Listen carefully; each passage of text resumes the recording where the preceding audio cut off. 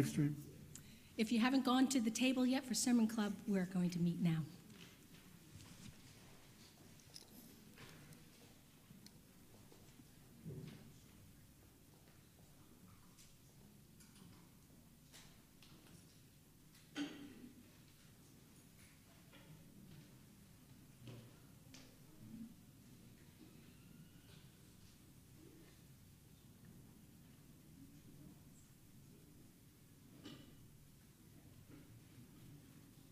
Always that moment of anticipation. I'd like to welcome everyone who's joining us right now for our live stream. This is only one part of our service here at Chelsea Community Church with City Temple. You can come down and be part of the whole thing each Sunday morning at 11 a.m. Or if you want to join us online for the whole service, just drop us an email and we'll send you the Zoom details. If you have your Bibles with you, let's turn to 1 Peter chapter 1. Today I'm beginning a sermon series through at least 1 Peter, maybe 1 and 2 Peter.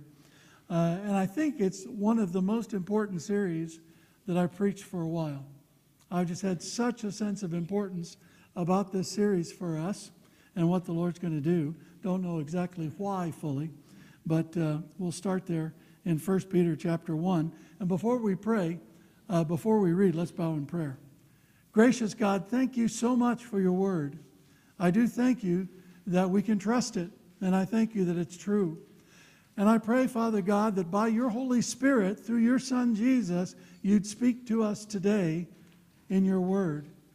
And Lord, I pray that your Holy Spirit would rest on me, that I can proclaim your word to your people today, boldly and faithfully, just as you desire.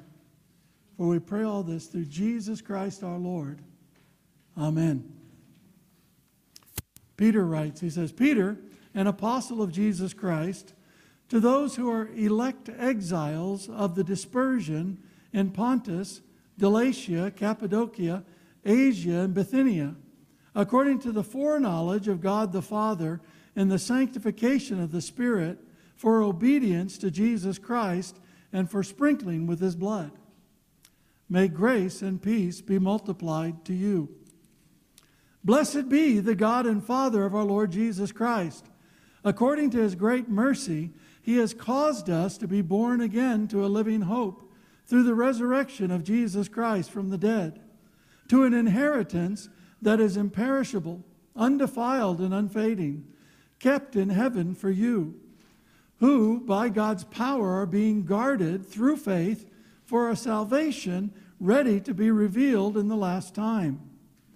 In this you rejoice, though now for a little while, if necessary, you have been grieved by various trials, so that the tested genuineness of your faith, more precious than gold that perishes, though it's tested by fire, may be found to result in praise and glory and honor at the revelation of Jesus Christ. Though you have not seen him, you love him. Though you do not now see him, you believe in him and rejoice with joy that is inexpressible and filled with glory, obtaining the outcome of your faith, the salvation of your souls. Concerning this salvation, the prophets who prophesied about the grace that was to be yours searched and inquired carefully, inquiring what person or time the Spirit of Christ in them was indicating when he predicted the sufferings of Christ and the subsequent glories.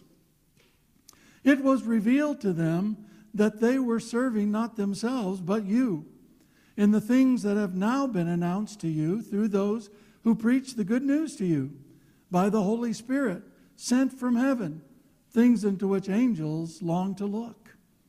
Therefore, preparing your minds for action and being sober-minded, set your hope fully on the grace that will be brought to you at the revelation of Jesus Christ.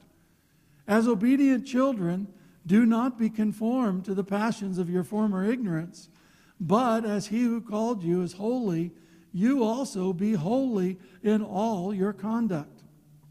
Since it is written, you shall be holy, for I am holy. And if you call on him as Father, who judges impartially according to each one's deeds, conduct yourselves with fear throughout the time of your exile, knowing that you were ransomed from the futile ways inherited from your forefathers, not with perishable things such as silver or gold, but with the precious blood of Christ, like that of a lamb without blemish or spot. He was foreknown before the foundation of the world, but was made manifest in the last times for the sake of you, who through him are believers in God, who raised him from the dead and gave him glory, so that your faith and hope are in God. May God bless to us these readings from his holy word. Well, I don't know if you're like me. I've been really glued to the television the last week or so, just watching events unfold. And I find myself, as I've watched the people come and pay their respects in the queue and the sacrifice that they make and everything, to really be touched, and from time to time just well up within myself and just want to cry and weep alongside many, many others. And it's kind of strange because I never had the privilege of meeting the Queen, unfortunately. I'll meet her in heaven, thank God, but I never had the privilege of meeting her. And it's just been an amazing thing. But I wonder how many of the people who have marched past her coffin over these last few days have recognized fully what's on top of the coffin. I know we've noticed the flowers, and of course you've seen the crown, and of course you've probably noticed the scepter. But what is that little ball that sits there? Kind of has a cross on the top of it. I wonder if people know what that little ball stands for. It represents that Jesus Christ has dominion over the world and dominion over the king. And the king has a responsibility to represent Christ to the world. It's a powerful symbol that has been there for all to see, even though many people haven't realized what it is. But it's a symbol that I think for me reminds me that the United Kingdom is no longer a Christian nation. The United States is no longer a Christian nation. Yes, certainly our laws are founded here in the United Kingdom on the Ten Commandments. Ever since King Alfred, I think it was, way back, long before Queen Elizabeth was queen. And certainly that's interwoven into our life, and the church is established church. That means the government recognizes it as the Church of England, the established church. But that doesn't mean that people acknowledge it or even go to it. In fact, the United States is no longer a Christian nation, if it ever was. Yes, our nations have some degree of heritage in Christian belief, but really I don't think anybody could argue that either nation is a Christian nation, or that any of the nations of the West are genuinely Christian nations. More than half of the people in the UK right now would identify themselves as atheist or non-religious, secular, having no belief whatsoever. Many estimate that there are no more than 5 to 6% of the entire population of the United Kingdom that actively follow Jesus. And lest we think that the United States, with its big churches and lots of people running around seeming to do Christian things, is a lot better, the average in the States is estimated maybe 6 to 8% of Americans who are genuinely following Jesus Christ. And that, of course, doesn't even take into account the other nations in what we call the West. The idea of Christendom really no longer exists. Christendom meant that people would tend to lean toward the church, that the church had a position of privilege and prestige in the society. But that is no longer the case. And I've seen that even as long as I've been a minister. I remember when I was first ordained, if I'd go to a hospital, and any hospital in the United States, and say, yes, I'm a pastor, and I'm here to see someone, immediately I would have deference. Immediately the nursing staff and the doctors would recognize that I'm somebody who's coming alongside of them to help for the healing and wholeness of that person. And the whole system was geared to welcome me and encourage me in the work that I had to do.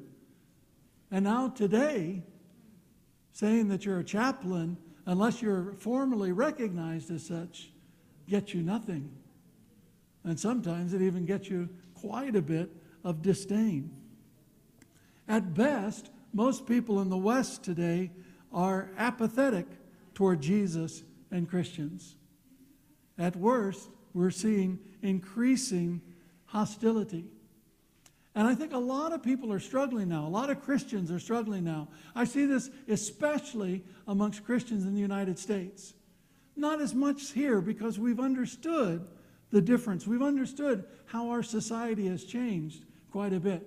But there are many American Christians in many large churches who have no understanding of the shift that has happened since the 1930s in the United States.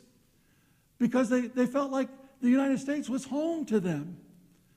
They kind of assumed that, everybody who grew up here would grow up as Christian, and if they didn't believe now, they'd believe eventually, because after all, they're an American. And so many American Christians, you hear a lot of voices, a lot of clamoring for the right president or the right governor or the right law or the right member of the Supreme Court or the right thing to come up with some kind of shift so that somehow the United States would be restored to its Christian heritage and Christian foundation, not realizing that that's not going to happen. The change is progressing on, and it's a change that's progressing on, I think, in large part because we're progressing on toward the second coming of Jesus. But now, in saying all of this, please don't hear me doom and gloomy. Oh, that almost rhymed. Because I'm not. I believe in the triumph of Christ. I believe in the triumph of the Church of Jesus Christ. I believe that the Church of Jesus Christ, properly understood, is going to continue to press forward in victory, and we're going to see God's kingdom come, and we're going to see God's will be done in ever-increasing measures here on earth as it is in heaven, but we're not going to see it through the government. We're not going to see it because some sportsman comes to Christ and suddenly everybody fawns over Jesus like they fawn over the sportsman or sportswoman. It's not going to happen that way. It's going to happen in the way that God planned for it to happen from the beginning. And so I'm not gloomy. I'm not depressed. I'm not discouraged. I am hopeful and faith-filled and ready to move forward and anxious to see the global awakening that God is going to release on this earth very soon. Very soon. Maybe more than 1 billion people will come into the kingdom. I don't know, but maybe. Maybe we'll see the day, as I've prophesied before, when China is actually known as a Christian nation. Maybe we'll see the day when other nations that start with P, that many people here know about, will be known as a Christian nation. Who knows? Who knows? God knows. God knows. But we cannot rest on our laurels thinking that we're a Christian nation. In fact, so many people under 60, if you look at the United States, and I look at the United Kingdom, and I look even up on the Isle of Lewis, and we love the Isle of Lewis, as you know, passionately. We love the Christians up there. And they're such committed followers of Jesus, especially the older adults there. But there seems to be a whole generation, maybe 2 or 3 generations of people under 50 or 60 who are not following Jesus, who were raised in the church, whose parents are passionate followers of Jesus, and they've walked away from it. And you kind of say, why has that happened? I think it's happened because so many people assumed, their parents assumed, that they would be discipled by the state because they were raised in a Christian nation. So everybody's saying it's a Christian nation. So my kids are going to go to school and they'll get Christian values. And my kids will watch television, they'll get Christian values because we're a Christian nation. And that's not true. They've been discipled, but they've not been discipled as Christians.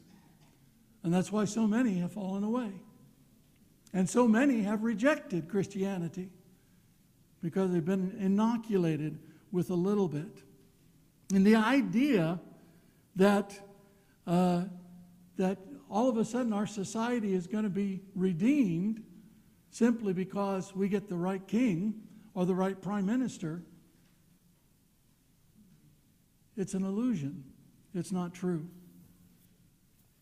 What's worse, much of American Christianity over the past 50 years has actually conditioned us towards certain expectations about our lives that simply are not based in biblical promises. They're based in American prosperity, financial prosperity, but not based in biblical promises. Most Christians and churches have not realized that there's been a seismic shift in our world, in our Western societies over the last 20, 30 years. And there's no going back. There's no going back. In fact, Solomon says in Ecclesiastes that anybody who says, oh, the former times were better than these, they're not wise in doing so. They're not wise in doing so. We need to understand that we're going to face increasing hostility, especially if we meddle in anything. You know, most people in our society today are happy for there to be Christians in churches as long as they don't meddle. You know, as long as they don't get involved in the government, as long as they don't get involved in their businesses, in the marketplace, as long as they don't get involved, you can be whatever you want to be. People are just not that interested. Now, we're experiencing a kind of blind apathy toward us. And quite frankly, most non-Christians, they look at us today as something that's rather strange and alien. I wanted to buy some of those gag alien antenna to wear, but I thought it would be disrespectful to the Queen, so I didn't do that. So you can imagine me wearing that and dressing up in my alien costume, because quite frankly, that's how non-Christians see us. We think that, oh, non-Christians are going to see us as nice, normal, regular people, but they don't. Non-Christians look at us and say, you're weird. What do you mean you don't sleep around with anybody you feel like sleeping with? That's strange. You know, what do you mean you get up early on a Sunday morning to go to a building to meet together and listen to long, boring talks and sing silly songs? That's strange. That's weird stuff. And that's how people see us. They don't understand our values. They don't understand our lifestyle. They don't understand what we do and why we do it. They don't understand our churches. They don't understand our mission. You know, there's nothing of that in our society. We might as well be aliens from outer space, talking some space language when it comes to that. Now, I get a little bit of this. You know, I understand it because, as you know, I'm not a UK citizen. We've talked about becoming citizens, especially when Her Majesty was alive, but it's expensive, you know. It's a lot of money. So we think about it and pray about it, but I'm an alien. I often walk around thinking about that old song, was it The Police or Sting? You know, it'd say, I'm an alien, I'm a legal alien, I'm an alien in New York. You know, except I'm not in New York, you know. But I'll walk there, you know, I'm an alien in London, you know. So, and at times, people have looked and said, you talk funny. You use strange words that we don't fully understand. You have some interesting values. And, you know, and sometimes people look at me like that. Other times they say, wow, it's so sweet that you live here. And then sometimes people look and say, well, we like America. What's wrong with you that you live here? You get all these kinds of things, right? Because people don't get it. But I understand, even though this place has been my home, and I consider it home, and if someone says, hey, Rod, when are you going back home? I'll say, probably about 4 o'clock this afternoon. I'm heading home. Because it's home for me, but it's not home for me. I'm in this place, but I'm not of this place. And so I understand a bit of the dynamic that we're facing now as Christians. I'm an alien. And actually, we're all aliens because that's what Peter was writing to. That's who Peter was writing to. He was writing to people that he called strangers or aliens or resident aliens or sojourners. You can use a lot of words. The word exile, by the way, that's used in the ESV, it's one of the few times that I really disagree with the ESV. Because an exile means that you were kicked out of someplace, right? And we've not been kicked out, but we are strangers in a strange land that sometimes speaks a strange language. And actually, that's who Peter was writing to. And I think that the letters of Peter are applicable to our lives today more than maybe any time in the last 100 years. Peter really speaks into our reality and our situation, and really it tells us what it's like to live as a resident alien, to live as a strange sojourner, to live as a stranger alien, and some are stranger than others. And Peter's talking to us. He's talking to us as we live in this world right now.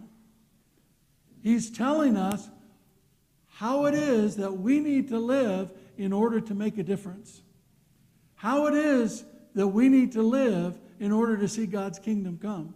How it is that we need to live in order to be effective as God's people. And that's what he's dealing with. And he's also telling us some things that we need to avoid, some things that are incredibly dangerous. And so that's why we're going on this journey together in 1 Peter. And 1 Peter starts out here in this first section that we read today. He's addressing us as individuals. And it's important to get this because he talks to us kind of as individual Christians together. And then he's going to move into talking to us as the corporate church, the corporate people of God, which will be next Sunday. And then how we live as individuals corporately for the remainder up until we get to the end. And then he gives us some more individual insights. And many times we'll read Peter and we won't get that transition, but it's a really important transition to understand. So in the passage that we read today, Peter is saying, okay, I'm talking to you all as individual Christians. This is what you need to know about yourself. These are the things that you need to have in your life, the things you need to focus on. And these are some of and this is the basis of it all. And then this is what you need to do about it. Because for Peter, it's never just, that's good information to know. It always results in living in a different way. And so that's what we're going to look today, because for Peter, he's telling us how to live fruitfully and faithfully as a strange alien. So we got to know who we are and what we need to do about it. And Peter tells us who we are in that address. In that open address. It's kind of complicated, right? Instead of dear Christians, it's a pretty long address. But it's important because in that opening address, Peter defines who each of us are as individuals in Christ Jesus. He says that followers of Jesus, that true Christians, are chosen aliens. They're chosen strange sojourners. Oh, we need to understand ourselves. Chosen in Christ Jesus. Now, what does he say here? He said, okay, this is what a Christian is. A Christian is always going to be a strange alien in the world. But you need to understand about this about yourself as a strange alien. First of all, he says, you have been chosen. Now, the word elect is a good, decent translation word there, but I like the word chosen because it's more personal. God has chosen us. God chose you. God chose you. Why did God choose you? You personally. God chose you. Why? Well, Peter doesn't really tell us. He says, you were chosen by the foreknowledge of God. Now, I'm not even going to begin to try to go into that concept today. The Greek word there is the same word from which we get the word prognosis. You know, when a doctor gives you a prognosis, he's saying, well, because of your symptoms, this is probably what's going to happen. You know, but the purpose of this is not to say this is how God picks people. The purpose of this is to say to each one of you that by God's grace, and totally by God's grace, He knew you before He even created anything. And He chose you before He even created anything. He loved you and chose you by His grace, by His sovereign choice. And that's an amazing thing. And again, that's not to try to say why you're in and why other people are not. What it is to say, you're in by my grace.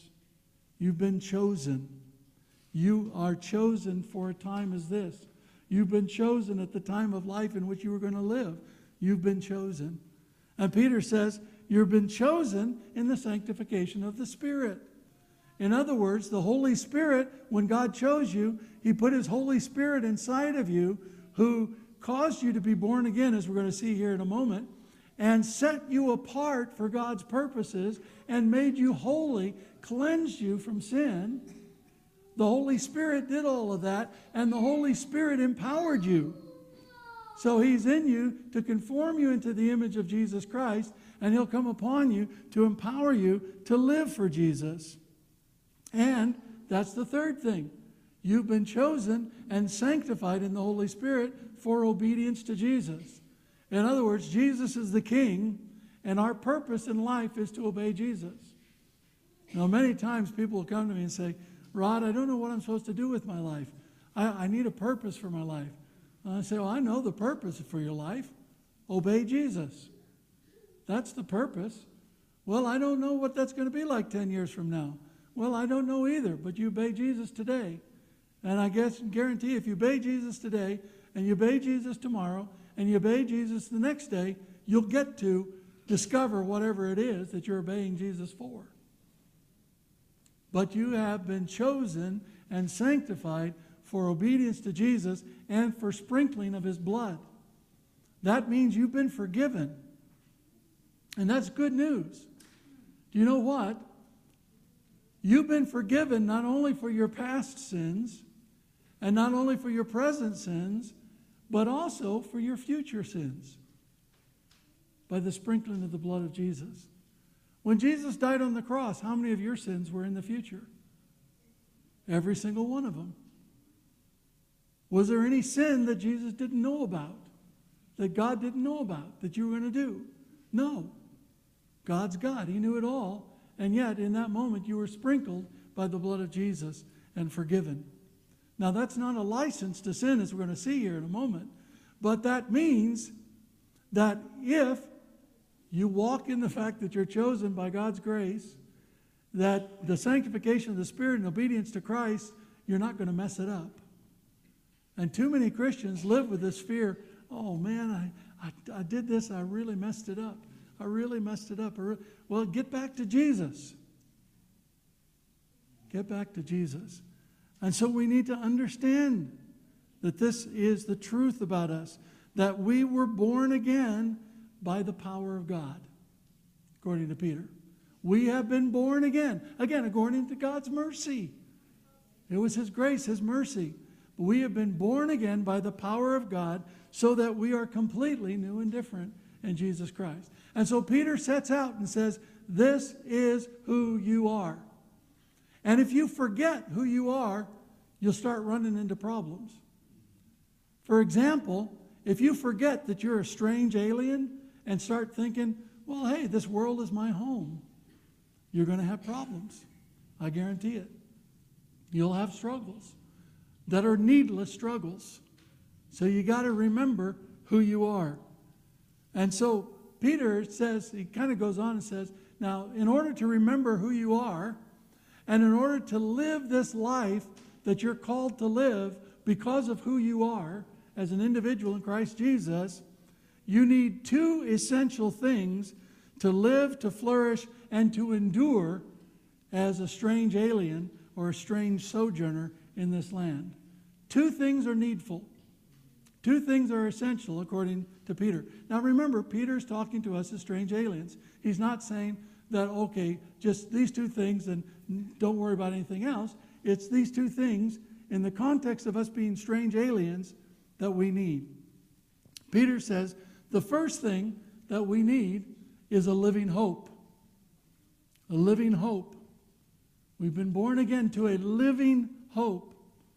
Now, hope is the expectation of a promised good based on the character and the ability of the one who makes the promise.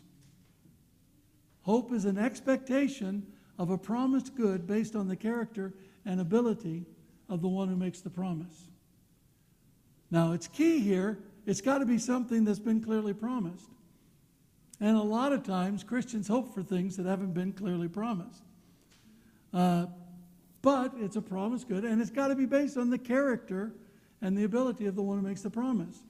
So you might believe in God's promise for something in your life, but if you don't believe he's going to keep the promise, that his character is solid, or you don't believe he's able to do the promise, then obviously there's no basis for hope.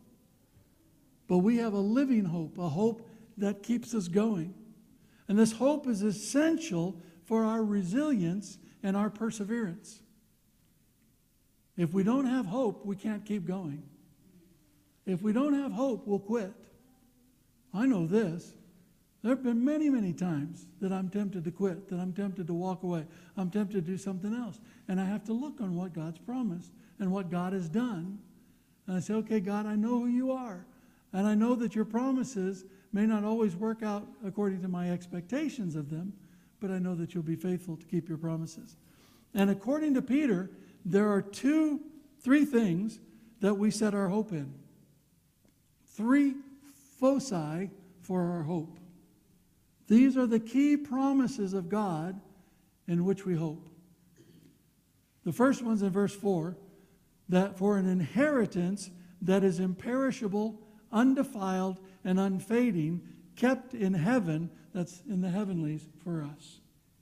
We have an inheritance that God's holding on that we'll get, but we don't get it until Jesus comes back. That's good news and bad news, you know. Because a lot of times you're like, okay, God, we want it now. The second thing, the second hope, is for a salvation that's ready to be revealed in the last time, is verse 5. So there is a salvation. We have been saved, but we are being saved. And one day we'll experience our salvation in all its fullness. And that's our hope for that one day. And the third thing is the grace that will be brought to us at the revelation of Jesus Christ, verse 13. That's our hope for the grace. Now, what does that hope mean? It means, if you're like me, when you make a mistake, you kick yourself, right? I'm like, oh man, I can't believe that I do that, or I did that, or I did that again. And you got to have hope that grace is greater than your sin. Otherwise, you won't want to face Jesus in the last day. And our hope is that God's grace, as we are in Christ Jesus, is greater than our ability to mess things up. And it is. And those are the three primary foci of our hope, our focuses of our hope. And we also need to know what's not hope. You know, wishful thinking, the desire, I want something to happen, it's going to happen, longing for some perceived good thing. There's nothing wrong with wishing for things. There's nothing wrong with asking God for things. In fact, we're told to do that. We're told to ask God for situations and things in our lives. We're told to have a sense of expectation But the focus of our living hope, are on these things that God has clearly promised, which will only be fulfilled when Jesus comes again, in that day when we stand before the Lord. So we can still expect God's goodness in this life. We will see God's goodness in this life. But the ultimate focus of our hope is in that future that God's going to bring to us. So the first thing Peter says you got to have in order to live as a Christian who is a strange alien, remember, to live who you are, you need hope. The second thing we need is faith. We need that living hope, and we need faith. And faith is choosing to trust and act, often beyond our natural abilities, based on the true knowledge of God and God's ways, founded in relationship with God through Jesus Christ in the power of the Holy Spirit. In other words, we have faith because we know who God is. And we know who God is through Jesus Christ and the power of the Holy Spirit. And so that faith is what keeps us going. We have to have faith in God, faith in God's abilities, faith in God's word, faith to know that the things that God's done before, God can do again and may very well do again. We need to have faith that keeps us going every Sunday together with God's people. It takes faith to live our lives for the Lord, especially when everybody else is doing what they want to do and walking away from the Lord. We have to have that faith. And there's benefits for faith if you're an alien and living in an alien culture. Peter tells us that faith is something that we are guarded by God's power through faith. Verse 5. So when you have that faith, you're living by that faith, God puts a garrison around you. God puts an element of protection around you. I can't tell you the number of times that I have been in situations that I should not have been able to get out of. But God brought me through. And God protected me. And I look at some of those situations now and say, that's amazing. How is that possible? But it was God. There's a protection that we have and that we need that comes to us by faith. And it's a protection that comes by God's power, but it's activated, it's brought into our lives through faith. The second thing is that faith is what enables us to rejoice when we experience the pain of trials, testing, and temptation. And by the way, that word trials that he uses there, verse 6, it means testing, trials, or temptations. It's a pretty broad word there. And Peter says, you can have joy. How in the world can I have joy when I'm going through a trial? The only way is by faith. Okay, I know God's doing something here. I know God has a purpose. I know that God's going to bring me through. I know that God's protecting me. So even though I don't like what I'm going through, I can have joy in the middle of what I'm going through. And Peter says that our faith will always be tested, but the genuine faith, that which stands the test, will bring praise, honor, and glory to Jesus when he's revealed. It's verse 7. So your faith that you have will always be tested. My faith is tested on an almost daily basis. So will yours. The severity of the test will vary, but that faith will be tested. And the outcome of our faith, according to verse 9, is the salvation of our souls, which we are receiving even now. So I said, that salvation is something we have, that we're receiving, and that will come to us in fullness when Jesus comes again. And part of that salvation are the healings and deliverance and all the amazing things that God tends to do. Our salvation is here, but not yet here fully. So we need hope and we need faith as strange aliens who are Christians living in this alien land. But, you know, there's a lot of people that have faith and hope. Atheists have faith and hope. Muslims have faith and hope. Buddhists have faith and hope. Scientists have faith and hope. What makes our faith and hope any different? It's a big question that we have to ask. What is the basis for our faith and hope? You know, I could say, oh boy, I hope His Majesty King Charles the Most Wonderful, I think that's his title now, His Majesty King Charles the Most Wonderful, I hope that he'll give me one of his Land Rovers. Now, I can have that hope, but it's not going to come. You know, it's not, it doesn't have validity. And if I build my life on that hope, I'm going to be a bitterly disappointed guy, you know. So, how do I know? How do I know? And Peter deals with that because he says we need to have the confidence that comes from knowing and believing the basis of our hope and faith in an alien culture. We need that. So what do we need? Both hope and faith have significant costs and require significant, difficult sacrifices in this world. Christian hope and faith is not easy. So we need that confidence. You know, I look so often at what the different things I could have done with my life other than serving as a minister, or the different places that I could serve. I'm sure if I decided to be a lawyer or a business owner or remain in the United States and move into a larger church, my life would have been different. Who knows? Maybe it would have been better. Well, how can I possibly set aside those things to do the thing that God's called me to do? Why is obedience worth the sacrifice?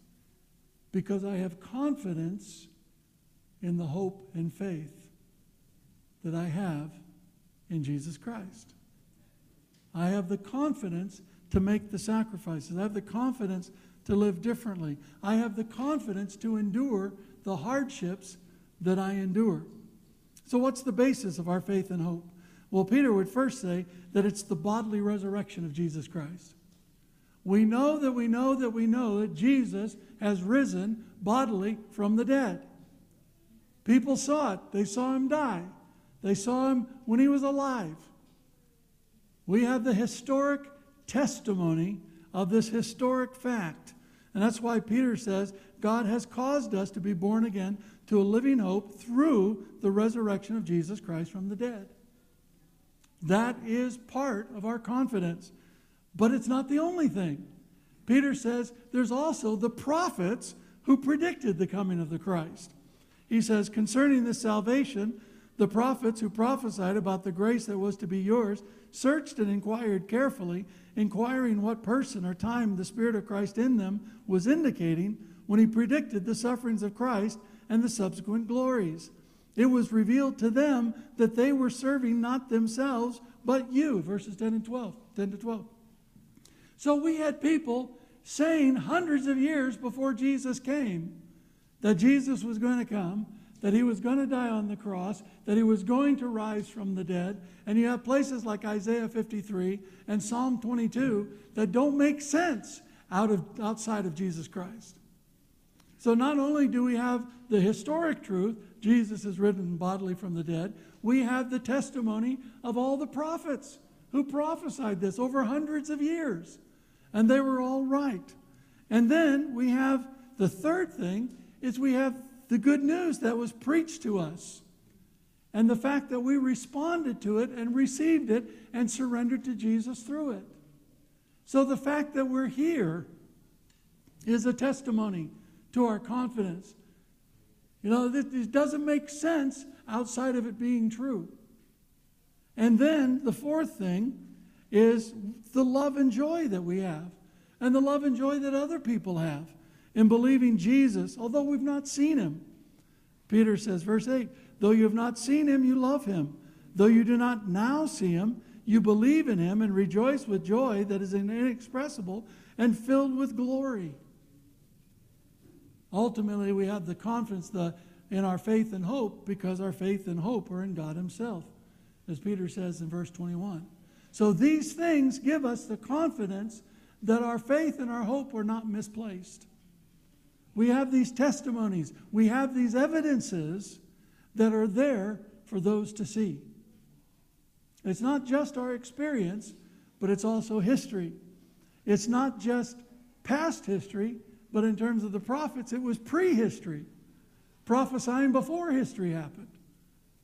We have all of that together. So, if we're strange aliens who are chosen, sanctified, following Jesus, and sprinkled by his blood, forgiven in Christ Jesus, if we're strange aliens who are living by faith and hope every single day on the basis of the resurrection of Christ, the predictions of the prophets, the fact that we were converted in the first place, and the fact that there are billions of people around the world who are believing in Jesus and filled with love for Jesus, never having seen Jesus, how should we live?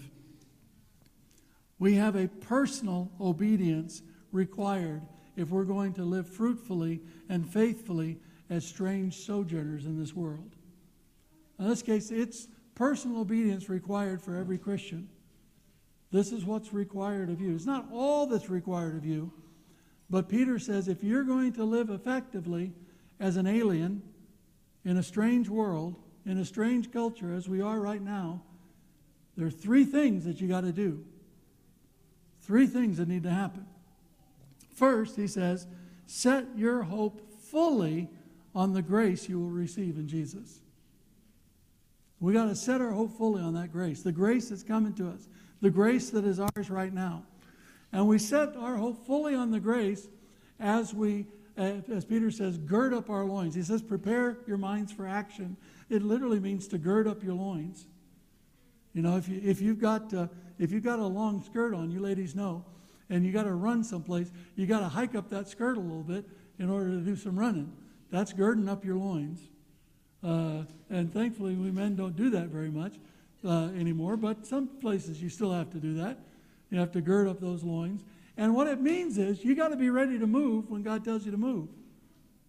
If you set your hope fully on Jesus, not on the things of this world, but on the grace that's going to be revealed, you got to be ready to move when God tells you to move. And you need to be sober-minded. That means you need to be clear-headed. You can't get intoxicated with the joys of living in this world and the pleasures of life. You got to keep your mind clear and sober and ready to move. And grace has to be your theme. Grace is your theme. It's not condemnation. It's not sin. Grace is our theme. But it's grace that comes, true grace that comes in Jesus Christ. So that's the first thing. Set your hope fully on that grace. Girding up your loins, keeping your mind sober, but moving ahead with grace as your theme.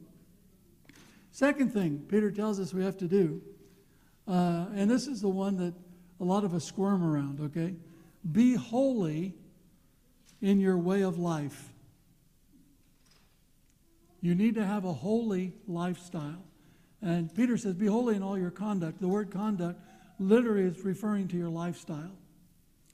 You need to develop a holy lifestyle, a lifestyle that is set apart.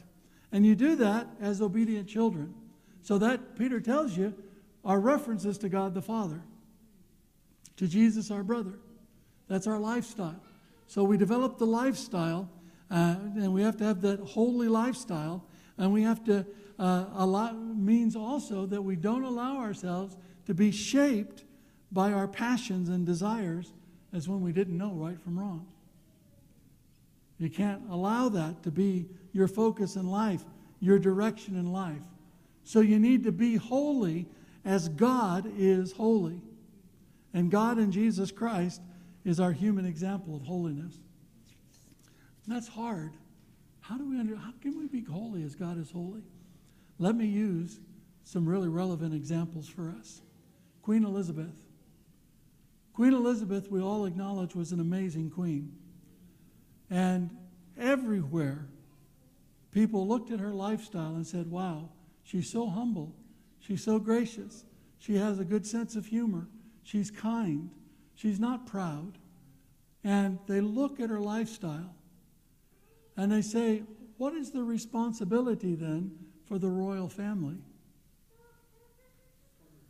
They need to follow that example.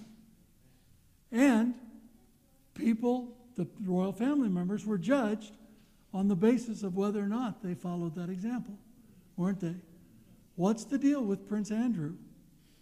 You know, and I'm not trying to pick on anybody. We pray for him. We pray for his salvation and everything. But whatever he did, he did not live according to his mother's values. He did not have her lifestyle, and so he brought shame on the family. What about Prince Harry? And again, this is whatever you think about Meghan. I'm not criticizing people, but what did Prince Harry do? He allowed Meghan to drag him down into a commoner lifestyle rather than her stepping up into the holy, set-apart lifestyle of the royal family. And that's the tragedy. But that gives us the example. What does this mean? It means our lifestyle needs to reflect the lifestyle of Jesus. It doesn't, you notice that it's not an issue of the clothes you're wearing or the car you drive or the food you're eating. There's some other dynamic. And people in this world, they think we're strange, they think we're weird, but one thing that they're looking for is, does our lifestyle, the way our conduct in a day-to-day basis reflect Jesus? And if it does, they respond to that. Those are powerful examples for us. Then the third thing Peter says here that we all have to do, we all have to live our lives or conduct ourselves, have our lifestyles with fear throughout the entirety of our sojourn, the time that we live as a resident alien. And, I did a deep word study here. That word fear means, ready? Fear. There's no way to make it sound different. It means fear.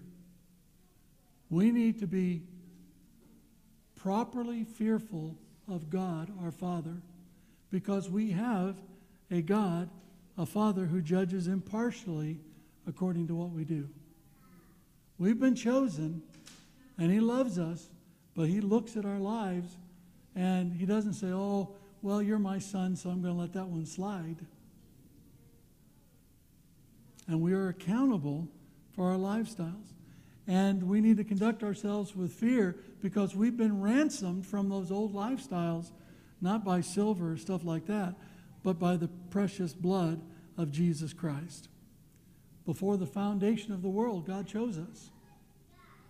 And we are called to live that lifestyle with a proper fear of God.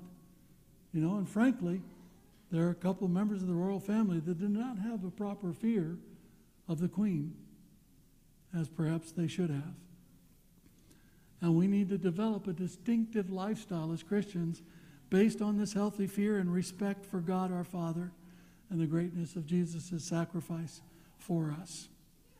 This is our reality. And if we don't walk in this reality, all kinds of things will happen, and I won't take time to talk about those now. But we will experience so many negative outcomes if we fail to realize who we are and where we are and how we need faith and hope and those three key things that we're called to do, no matter what else we do as resident aliens. We have been ransomed from those futile ways by the blood of our Lord Jesus Christ. We must understand and believe who we are and act it out because it is glorious. And ultimately, we do not belong to this world. You do not belong to the United Kingdom. I do not belong to the United States. I belong to Jesus and to the kingdom of God. And as individuals in this strange land, we must live it out by God's grace and by the power of God's Spirit to the glory of Jesus. Father God, thank you so much for your word. Lord, I thank you and praise you for who we are. And I pray, Lord God, that you would just continually remind us that we are aliens in a strange land and help us to live lifestyles that bring glory and honor to Jesus. You're such an amazing God. And we thank you and we praise you for the love that you've shown us through your Son, Jesus. We pray all these things in his name. Amen. Amen. Okay, we're going to go before the Lord in the Lord's Supper. Sorry, I was a little wordy today.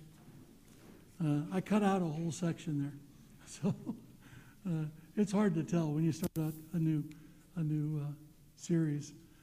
Anyway, let's see. Olashina and Marcos, you're standing. Can you come and help? Oh, you're watching over the kids?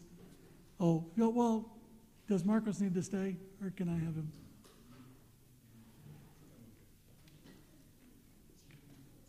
Okay. And Olashina, you guys come on up and gather here. And again, this table is for everybody who names the name Jesus Christ as Lord. She can stay up here. It's for everybody who names the name Jesus Christ as Lord and Savior. It's not just for our church. It's for the church of Jesus Christ. And we'll share together. Let's pray. Excuse me. Father God, thank you so much for your Son, Jesus Christ. Jesus, thank you for coming and dying on the cross and rising from the dead. Father, I pray that you would now bless this bread and this cup, that they might be for us truly the body and blood of our Lord Jesus, broken and shed on the cross. Use them to nourish us and strengthen us and establish us more fully in our hope and our faith in Jesus Christ. Attend to us now in the power